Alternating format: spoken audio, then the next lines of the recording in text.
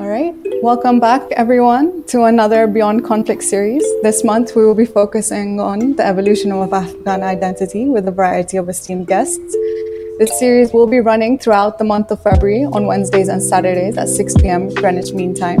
To receive notifications and updates regarding the series, please follow our social media platforms. And if you missed any of our episodes, please check them out on our YouTube channel. Today, we will be in conversation with Sangar Paikar. Sangar is an expert in cross-cultural communication. He has graduated from the School of Governance and Global Affairs at The Hague and has studied journalism at postgraduate level at Leiden University. He is currently the host of a podcast series, The Afghan Eye, which seeks to provide a counter-narrative to what the mainstream media portrays of Afghanistan. They aim to challenge stereotypes about Afghans and Muslims in general that have been instrumentalized in the war on terror. He can be found on Twitter at Paikar. Sangar, thank you so much for joining us today. Thank you. It's quite an honor to be invited by Identity International, and I have done some research about your work, and I saw your previous series, and I'm delighted to speak to you guys. So thank you. So as per usual, and all of our series start off with this question. So what does it mean to you to be Afghan? For me personally, being an Afghan is first and foremost being the son of my mother, because my mother is like I've been raised by two parents, like my father and my mother, but most of my life I spent with my mother because my father was always away with work, and she would teach us about language, culture, morality, a lot of things. Like at a very young age, one of the things that I remember was that schools were closed in Afghanistan because of war. There were rocket attacks. So the city was sort of in a lockdown. It's quite strange. People are not accustomed to lockdowns now, but we've experienced that ages ago. And when there was a lockdown because of rockets, my mother would read from Shahnameh Ferdowsi. It is a very old book of tales. It's part of the Persian literature and tradition. And the reason why she would read that to us is first and foremost so that we get a sense of understanding of who we are, what our background is, and what our culture is like. And that instilled in me a very strong sense of identity, history, and culture from our region. And for the second part, I'm an Afghan because of my father, even though he was not very involved in my development as a person at a young age. It was more so his father. So my grandfather, he was a village elder. He was a tribal leader, someone who was very respected and well known in our community. And I've spent a lot of time with my grandfather and observing him as a child, how he would conduct himself, how he would talk to people, how would he treat other people, and vice versa, how people treated him. Like his son was a very prominent figure in the government during the communist era. But my grandfather, even though he was a tribal leader and son of a very powerful person, he would travel around in the city in public transportation like everyone else. He would walk from a large part of the city, from one part to the other part. He would go just by foot. And despite the fact that he was behaving like a very common person, people saw in him, like his character, they saw someone who commanded respect. And when I look at myself, when I see myself as who I am as a person, I I see a sort of a mixture of the influences of my mother and my grandfather. What those two people represent, that's how what I identify with as an Afghan. That's what I see as part of my identity, my background, my culture, and what gives me a sense of belonging. You left Afghanistan in the 90s, if I'm correct, and settled in the Netherlands. Can Yes. you tell me about that experience, how it's been, and how has your sort of Afghan identity and how, in the context of Netherlands and the culture there, how's that been? Um, when we arrived as the refugees in the Netherlands in the early 90s, I was about 12 years old. And we, in Afghanistan, like because of the war, we spent most of our time at home. We couldn't go outside. We couldn't interact with other people like normal children because there was a lack of security. There were threats and everything. But in the Netherlands, when I arrived in the Netherlands, I was totally free. I could go and play and hang out with other kids of my age. So it was a totally different experience, but I was in a very alien environment. People were totally different, and since I was very young, I had to accustom to my new environment. And one thing that really I would say something that really had a big impact on me is that we used to live in a city here in the Netherlands. It's called Leeuwarden, all the way in the north. It's in the rural area of the Netherlands, and there were practically no Afghans there. Like we were one of very few Afghan families there. So in my teenage years, I had literally no contact with other Afghans, just my mother, my sisters, and there were no other Afghans. So I had to develop myself as a teenager, being part of the local culture and community, like living between two cultures. At home, I am an Afghan, but outside, I had to be everything just like everyone else. Um, and that was quite a challenge because, as a young man, you need a role model, you need some sort of influence to shape your character, shape your identity. But when it's not there, then you're embraced by the environment. And the environment I was in, it was a street culture.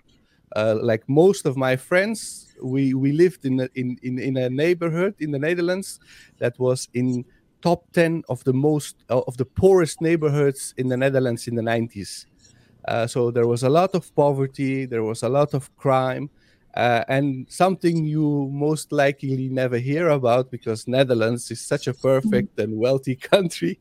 But yes, the Netherlands does have its less fortunate parts, and we happen to live there in such a neighborhood. And eventually, when I became an adult and I look back at my teenage years here in the Netherlands, what's so amazing and incredible is that from all my friends, I am the only one who never became involved in crime. I am the only one from my friends, from the entire community, who has never been convicted of anything.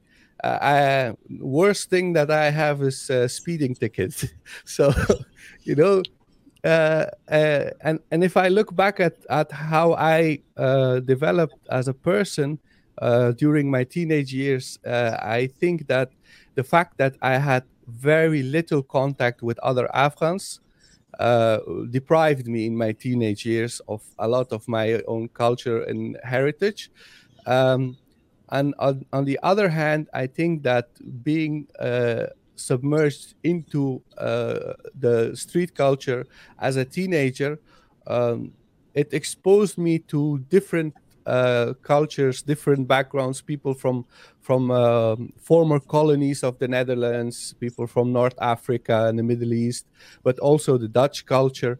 I have developed a very broad sense of identity of who I am, but also I'm also very comfortable being around people from all different backgrounds. I can relate to people. I can understand their not just their language, but their attitudes and their sentiments. Which, yeah, despite everything, I think that's something that made me who I am today, and I am grateful for that. Yeah, I mean, you refer to yourself as an expert in cross-cultural communication. I would assume that has a lot to do with it, you know. And you've used a particular phrase as a bridge between cultures on your website, right? And I can imagine how handy like this upbringing must have been in that. Yes. Are there any particular experiences that you could share with us? Yeah. Okay. So, being a cross-cultural communication expert, um, there is a whole academic discipline of cross-cultural communication. There is handbook of cross-cultural communication. There is a lot of literature on this particular field. But what's so interesting is that a lot of theory is developed and published, but very few people in this field are from a mixture of different cultures. Like I am from Afghanistan, and in Afghanistan we have 15 registered languages, not dialects, languages. And we have so many different ethnic groups. I am from a mixture of two ethnicities. Like my father is an ethnic Pashtun, my mother is an ethnic Tajik. And then they are also in their family history, they're also mixture with other ethnic groups. I am from a region of the world where national identity is not formed in the way it's formed here in Western Europe after Westphalia. You know, we are still a society that is a mixture of different groups, different ethnicities. And in our society, you are forced to be someone who is capable of going over the boundaries of language and culture and customs in order to operate and function in a society, because the society is not homogeneous. Our society is very mixed. It's a strong mixture of different cultures, influences. So that's my background. And then I came to the Netherlands as a kid who spent very little time in school in Afghanistan. But the little time I did spend in school in Afghanistan, I learned 3 languages: Farsi, a very little Pashto, because Pashto was not really encouraged at school, and I learned some Russian. So when I came to the Netherlands, I was a young boy. I was 12 years old. I knew 3 languages, sort of. I learned Dutch, and while I was just 12 years old, I was translating for a lot of people when it was necessary for my parents. But then something that most people don't realize is that at a very young age, your brain functions like a sponge. You absorb everything, and you can also process a lot of new information. So when I was 12, because I knew some Russian, I could understand people from former Yugoslavia. So Serbia, Bosnia, Croatia, all of them, they spoke they spoke the same language, but they spoke the same language, and I could understand them. I could speak back in their language, and they would be shocked, like, okay, how do you know our language? But that's something that is only possible when you, as a young kid, you're exposed to different languages, different cultures.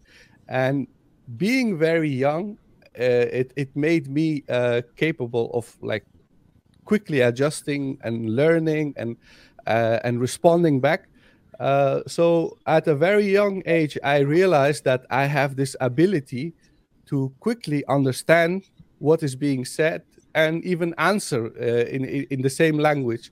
So if people ask me how many languages do you speak, I say it depends, but generally I stick to around 7.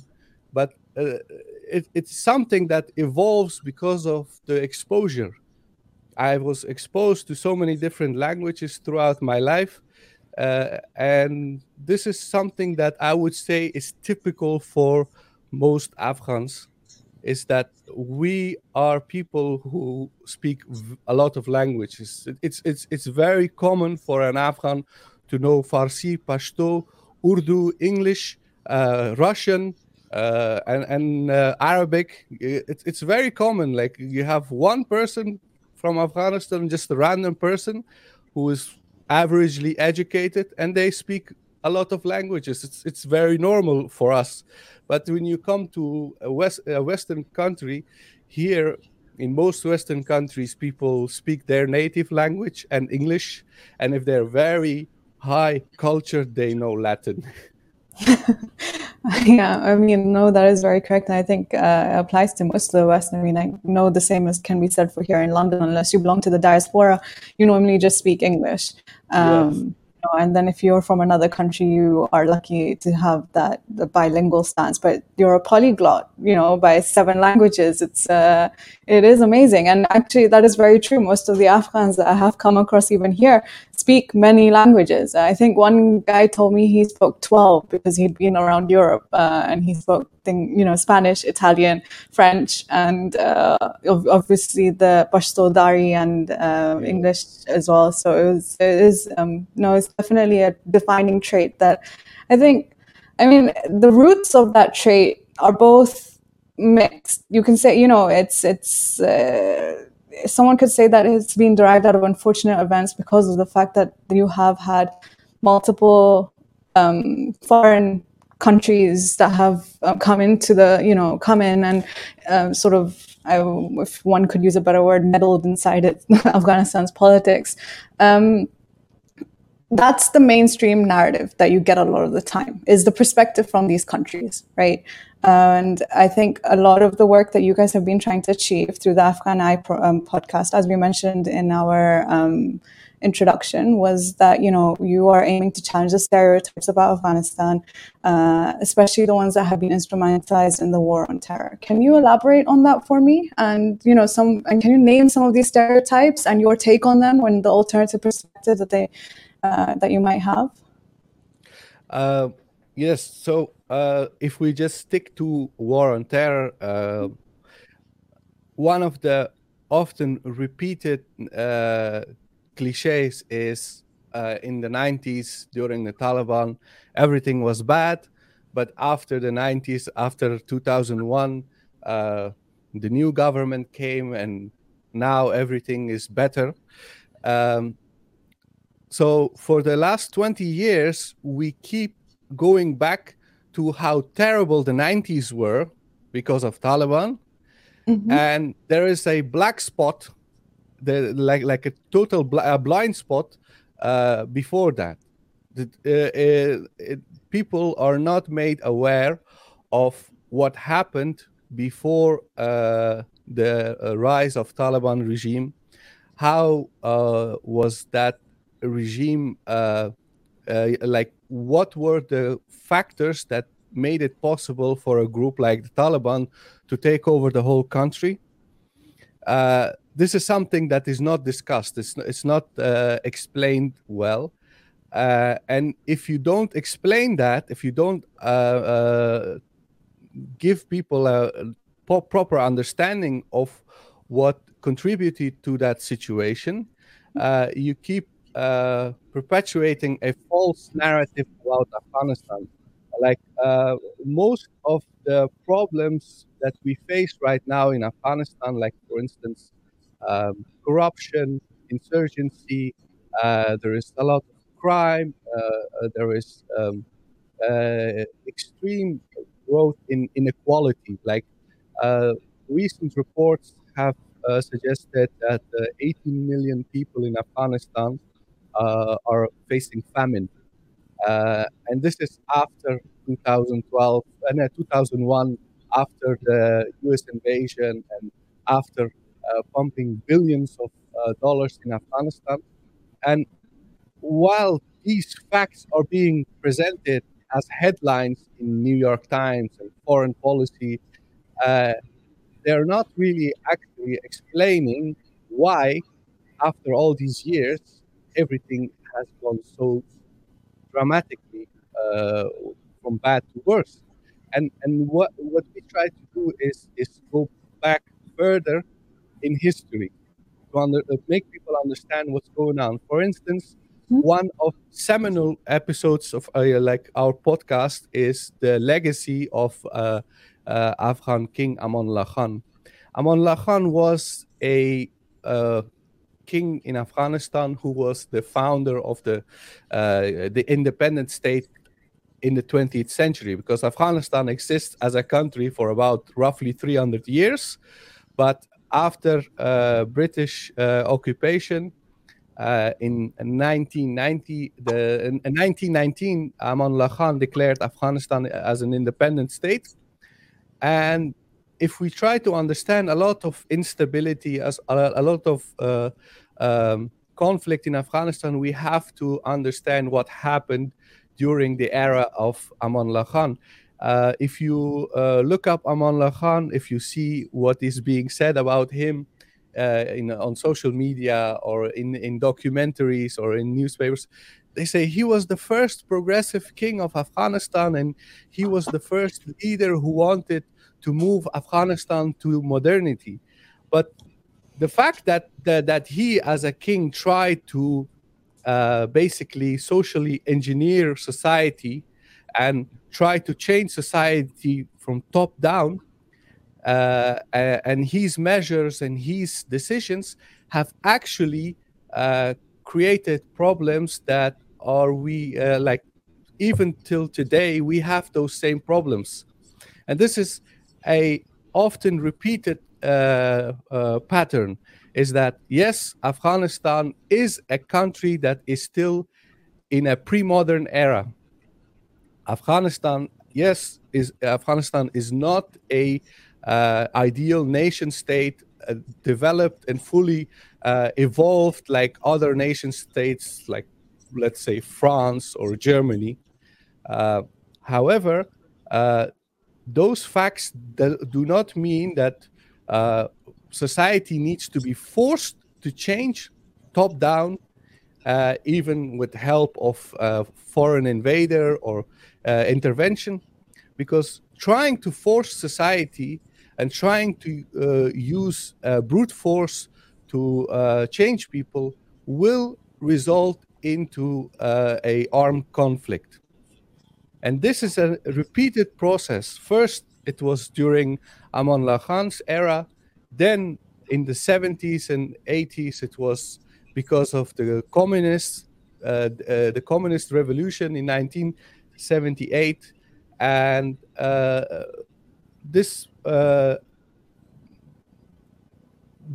it's an urge, it's a desire to make Afghanistan prosperous, modern, and developed. But the way people are trying to do it is causing a lot of problems, and it's causing instability and conflict. And if we try to understand those patterns, if we try to understand those root causes of the problem, then we can understand why we have certain issues currently in Afghanistan. And we live in a soundbite era. Everything needs to be very simplified and short, and they need to conform to already to the biases that the audiences have. and as a result, we get a very distorted picture of Afghanistan. Like, one of the often repeated thing that most Afghans actually dislike is that you see, during the 60s, Afghanistan was great because there are some black and white pictures of women in short skirts. Excellent. So there is still hope for these savages, because back then their women used to wear short skirts. This is like an oversimplification of Afghanistan's history, society, and what has happened over the years in Afghanistan. And what we try to convey with the Afghan Eye is a holistic picture of Afghanistan. We want to present a holistic picture. And yes, the holistic picture is not perfect. Some of the stuff we discuss are quite disturbing. They might even make people uncomfortable, because even a lot of Afghans, especially in the diaspora, they like to believe in a very mythical and a very mythical story of their nation state, their history, their culture. And sometimes, if you want to tackle certain issues and problems, you have to bust certain myths. You have to be very blunt about certain issues, and this requires a lot of work. It requires a lot of research. So my friend Ahmad Walid Kakar, who is also the founder of Afghan Eye, we do a lot of research, studying. We are also talking to older generation Afghans. We are also talking to people from different fields of expertise, because we want to have a very holistic understanding of issues. So when we comment about certain matters, whether it's in our articles or in our podcast, we don't want to be it's very easy to be very provocative and confrontational. We want to do it in a very responsible and nuanced manner, but at the same time, we feel like we shouldn't be scared of going in a certain direction where we talk about very controversial issues. Like, one of the main issues that is still controversial and people don't want to even mention it is that Afghanistan is an occupied country right now. Afghanistan doesn't have sovereignty. It's a very simple fact. Like, if a country has a situation where a foreign force enters that country, and those foreign forces can kill people without getting punished, they can imprison people or torture people without getting punished, then it means that this country doesn't have any sovereignty. People in that country are not sovereign. They are not capable of enforcing law on people who enter their country, simply because America, Britain, all these foreign nations that have entered Afghanistan, they have bigger weapons, bigger guns, and people in Afghanistan have little choice but to conform. This is a reality, and this is something that is generally denied in the media. It's not recognized, because they say, well, we entered Afghanistan because we had to fight terrorism, and we created a civil democratic society. There was a UN backed intervention, so therefore everything is legal, everything is legitimate. But if you look at the facts, at the situation in Afghanistan, like the election of 2019 was extremely fraudulent. The election was fraudulent. Less than 2 million people have voted. The winner of the election had about 600,000 votes. And during his inauguration, there was another inauguration of another president, 500 meters away in a different palace in the capital of Afghanistan. So then the Americans, they chose one candidate and they said, you are the president, and that's our current president now. So you see, without the intervention of Americans, we can't even decide who is our president. This is a reality, and what we see in the media, what we see in the news is, yes, Afghanistan's legitimate government in Kabul has said this or said that, but how legitimate is the government when even the election needs to be decided by the Americans? How do we work towards I definitely agree with the holistic approach, and the Afghan Eye is trying to aim towards. There are multiple narratives, there are multiple stories. I would say that's actually pretty much in line with what we're trying to do with these series as well, is to present those narratives without being provocative, which was a very interesting point that you made. Obviously these online digital platforms do help, and the podcast series in itself is a method to do that, but I do feel like there needs to be more done. And do you have an opinion on that? What would you say, how we can work towards these becoming more public knowledge and having a wider approach and, informing Afghans about sort of their autonomy and their rights and in that sense? We have created the Afghan Eye as a small project, but it's evolving, it's growing. We are going to expand into our native languages, Pashto and Dari. Mm-hmm. So we're going to start publishing soon in our native languages. And what I believe what is necessary is that we as Afghans, we need to have our own independent media. Like, for instance, in Afghanistan, there are more than 100 TV channels. There are hundreds of radio stations. There are many websites, news websites. There are sponsored Facebook pages, Facebook news pages. A lot of money is being pumped in the media in Afghanistan. And most of this money is either from USAID, so the United States Aid Organization, or foreign embassies, Western embassies based in Kabul, Western NGOs like Asia Foundation, which is very is a history. Asia Foundation has a history of having close ties with the CIA, and similar institutions. They are creating the whole media in Afghanistan. So whoever pays, in Farsi we have an expression, "Kasi ke naan meta, farman meta." So whoever is paying, whoever is feeding you, they decide what happens. Mm-hmm. So if we as Afghans, if our entire media industry is financed by foreigners, so it means that they have a big say in what the narrative is going to look like.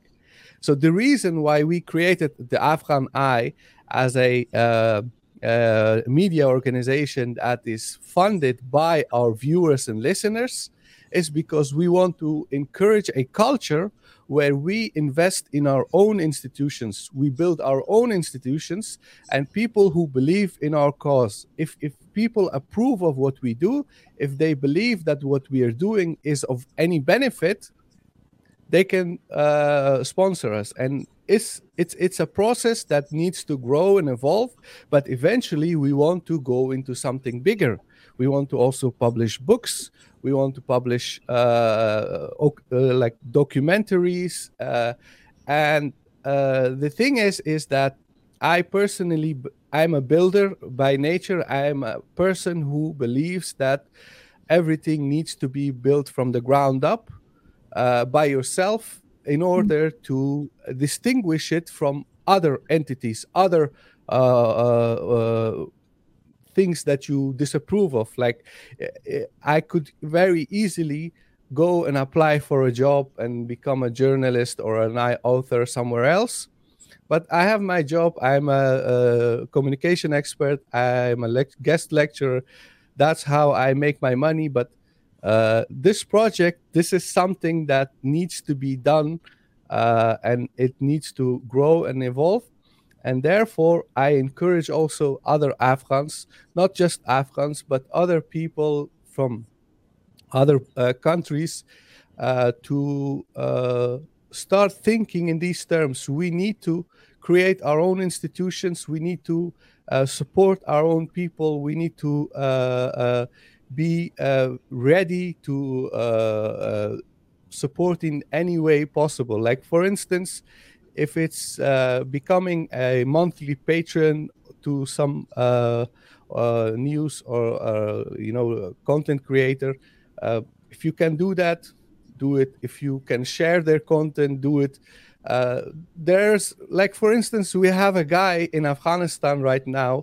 He's translating all our articles in local languages. So we have created a small movement within a year. We have people who are doing graphic design for us. We have someone who's translating our articles. And all of this is mainly for one simple reason. We are genuine. We let people know who we are, what we stand for, and we don't, try to fit into a very popular and politically correct narrative. And people seem to appreciate that. People seem to understand that that's necessary. So when you see that people have an appreciation for what you do, it means that you can grow, you can develop, and you can create more new content. So that's why we are going to have a year, 2021, where we will have an exponential growth. And I think that in order to change the narrative, in order to bring about change, what you need to do is become the master of your own story. You need to be involved and active in telling your own story. And a lot of people, they are very skeptical. They will say, well, I don't think that this has any effect. It's too small. I can tell you from my personal experience that about 5 years ago, I created a online magazine here in the Netherlands. I didn't like the way Muslims were being portrayed in the Netherlands, and I didn't like how the media was talking about Muslims. So I created my own online magazine. I started interviewing people. I started to write articles on my website. Within a few months, I had 2 or 3 other guest authors. And within a couple of years, I even became a witness in a parliamentary inquiry because of that website. I appeared on an international news media. One of my interviews was used as a excerpt in most popular late night talk show in the Netherlands. And I created that out of nothing. So I know from my personal experience that if you create something, if you take control of your own narrative and you say, okay, I'm going to do this, I'm going to build that, you will have a lot of impact. Like, this is something that is currently possible. We live in a society where everyone has access to the resources that people 3 decades ago couldn't even imagine. We can now compete with anyone, any media organization, because the resources necessary to reach wide audience is now available to everyone. So we have to use it. Yeah, I mean, I think that's quite inspirational, especially the initiative that it takes. And I know there's a bit of persistency and, dedication. And obviously it can be quite, especially if you come across people that aren't very supportive of the idea in the first place, how challenging that can be. So no, it's quite inspirational, and it's empowering. And, and I do think it's, especially towards young Afghans that are growing up, in Afghanistan or anywhere in the rest of the world.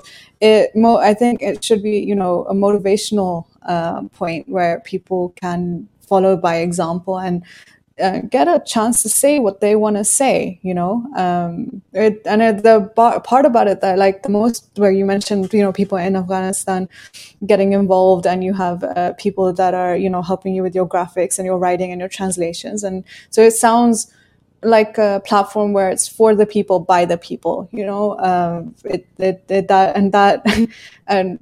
that gives power back to the people, which is something that I think we've noticed in most of our series. Is a lot of the people that are living in these quote unquote conflict zones are heavily relying on the people to take their power back, and very much so believe in that. One of the professors in a previous one said that he has full hope, that in the people themselves to be able to do that. And I do think platforms like this are ways that we can achieve that. So it is very inspirational. There's another point that I wanted to ask you about. So you returned to Afghanistan in 2005, from the Netherlands.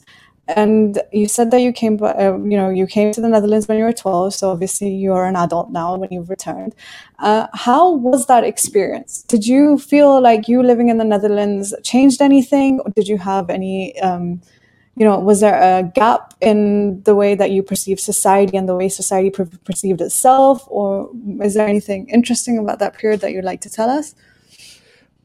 When I returned to Afghanistan in 2005, it was mainly because here in the Netherlands, when I graduated from school, I didn't go to the university. I started working. I had a very difficult or very rough time. So studying at the university was not an option. And when I started working, I noticed that I was capable of getting any kind of job in this country, but you're always seen as an outsider. Like, for instance, when I speak Dutch, it is barely noticeable that I have an accent. The accent is barely noticeable. Mm-hmm. But still, everywhere you go, people quickly try to make you feel as an outsider. You don't belong here. So, they tell you like, what's your background, and how come you speak Dutch so fluently, and all these things. They constantly remind you that you're not part of the society, you're not welcome here. And when I went back to Afghanistan, I was 23 years old, something like that. So I was very young, and I felt like, okay, so maybe there is a future for me in Afghanistan. So when I was in Kabul, obviously, as a young Afghan who spent most of his life outside Afghanistan, people do notice that I am a Afghan from the West, because obviously the way you dress, the way you conduct yourself, people see very obviously that you are someone who lives in a different country. But my language, the way I speak, is not any different. Like, I am very fluent in my native language. So after just changing my clothes and just going about life like anybody else, people stopped noticing that I was actually someone who just came back after years of being away. And that was quite funny because I didn't feel like I need to stand out from the people, from the rest. Like, a lot of people, when they travel back to their native country, they want to show off, like, I am wealthy, I am rich, I have this or I have that.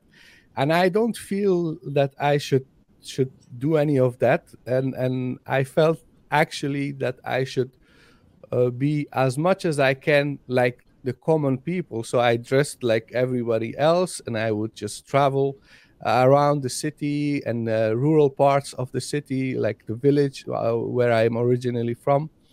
And it was a very refreshing to be submerged in a society where people don't notice you as a stranger.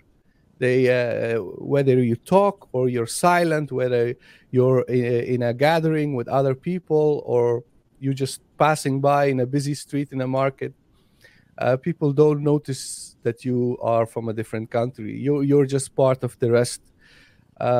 So that was something that I really loved. That's something that really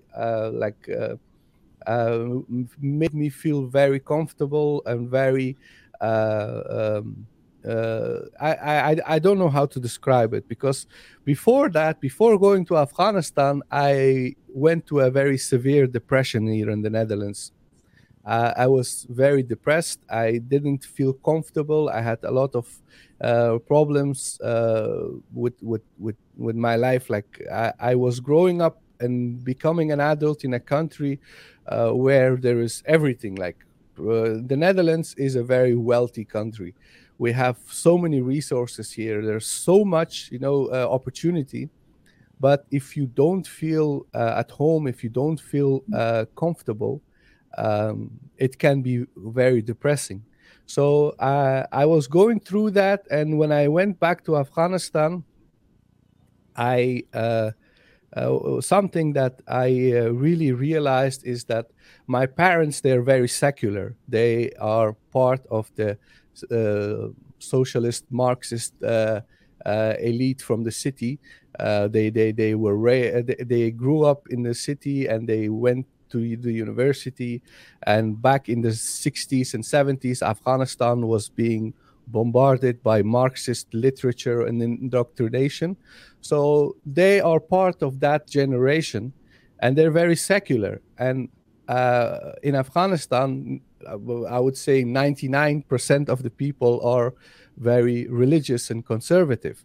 So that's something that like really confronted me about my own identity. Like I realized like my grandfather was praying 5 times a day, but my father and my mother, they don't. And in Afghanistan, everybody, when you see the azan, when you hear the azan, people go and they pray. And we didn't do that at home. And that's not how I became an adult. So I felt like there is something missing in my life. And uh, the district where I'm from, outside Kabul, in eastern part of the province, Kabul, there is a piece like a desert, and there are internally displaced people from other parts of Afghanistan. Their homes were bombarded, and they couldn't return back to their own district, so they settled in this piece of desert with those very shoddy-looking UN tents. They live in tents, and they live in a very, very shocking, poor and destitute situation. And I was crossing, and I saw this little settlement of internally displaced people who they have barely anything to eat.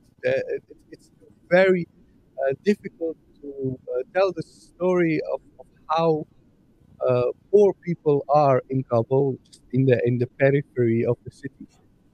And despite their poverty, and despite that their tents had big holes in it, and that they basically lived around a ditch, I saw that people there, they were standing up and they were praying. They were all praying. Young, old, everyone was praying. And that was like, for me, a revelation. Uh, I realized that the reason why they feel mentally and spiritually better than I do here in the Netherlands is because they have their faith. Faith is what keeps them strong, and this is how they go through adversity in life. And that's why I also, after my short stay in Afghanistan, I decided to become a practicing Muslim. I started praying, I started studying Quran, and I've spent a lot of years going to different institutions, trying to learn as much as possible about Islam, because I think that we as a nation, in Afghanistan, but other countries who have been colonized or influenced by the West, is that uh, we are told that if we leave our faith and religion and adopt Western ideas and Western outlook at life, that we will be happy and successful. But the truth is that these Western ideas and belief systems, they function in this environment, but they don't necessarily produce a better life. Like, for instance, here in the Netherlands, everybody is so wealthy, but about 40% of people are depressed in this country. They consume antidepressants regularly on a daily basis. If they're not taking antidepressants, they smoke or they drink alcohol to go through their day-to-day life, and that's because they spiritually have become empty. And having wealth and being a very prosperous is not making them any better, or doesn't make them feel any better.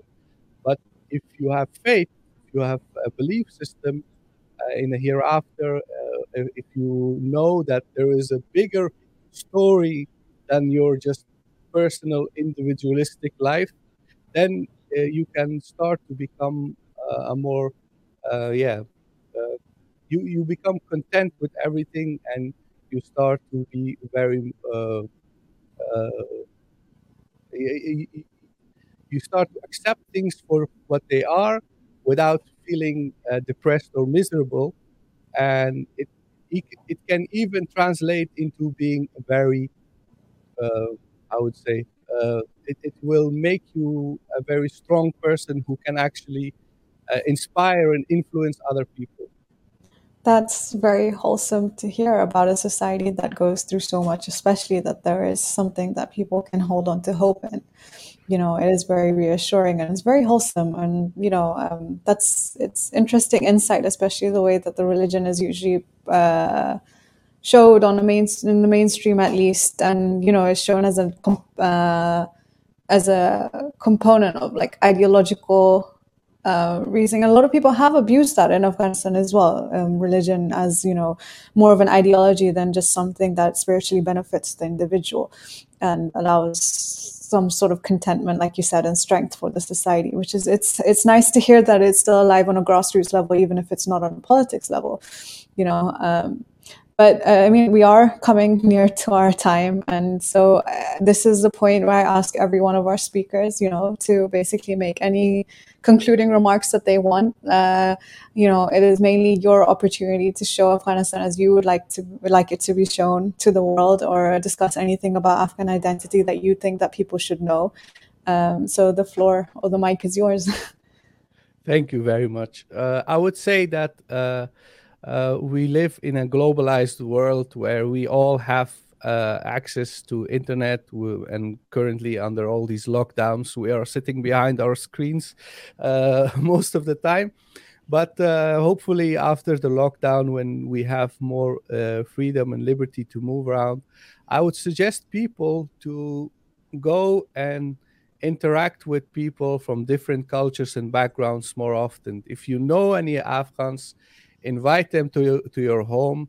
And Afghans, we are very hospitable people. We like to invite other people to our home and sit together, have we share our food, Afghan tradition, our food. Most people have heard about our food. Sitting together, eating and talking, and actually absorbing what Afghans are like based on your first-hand experience is what people should do. We shouldn't define what we think, shape our views and opinions based on what we read or what we hear. I encourage people to actually interact with people on a personal level. Be personally involved with people from different cultures and backgrounds, whether they are from Afghanistan or any other country. And even in Afghanistan, as I said before, we have 15 official languages and many dialects, etc.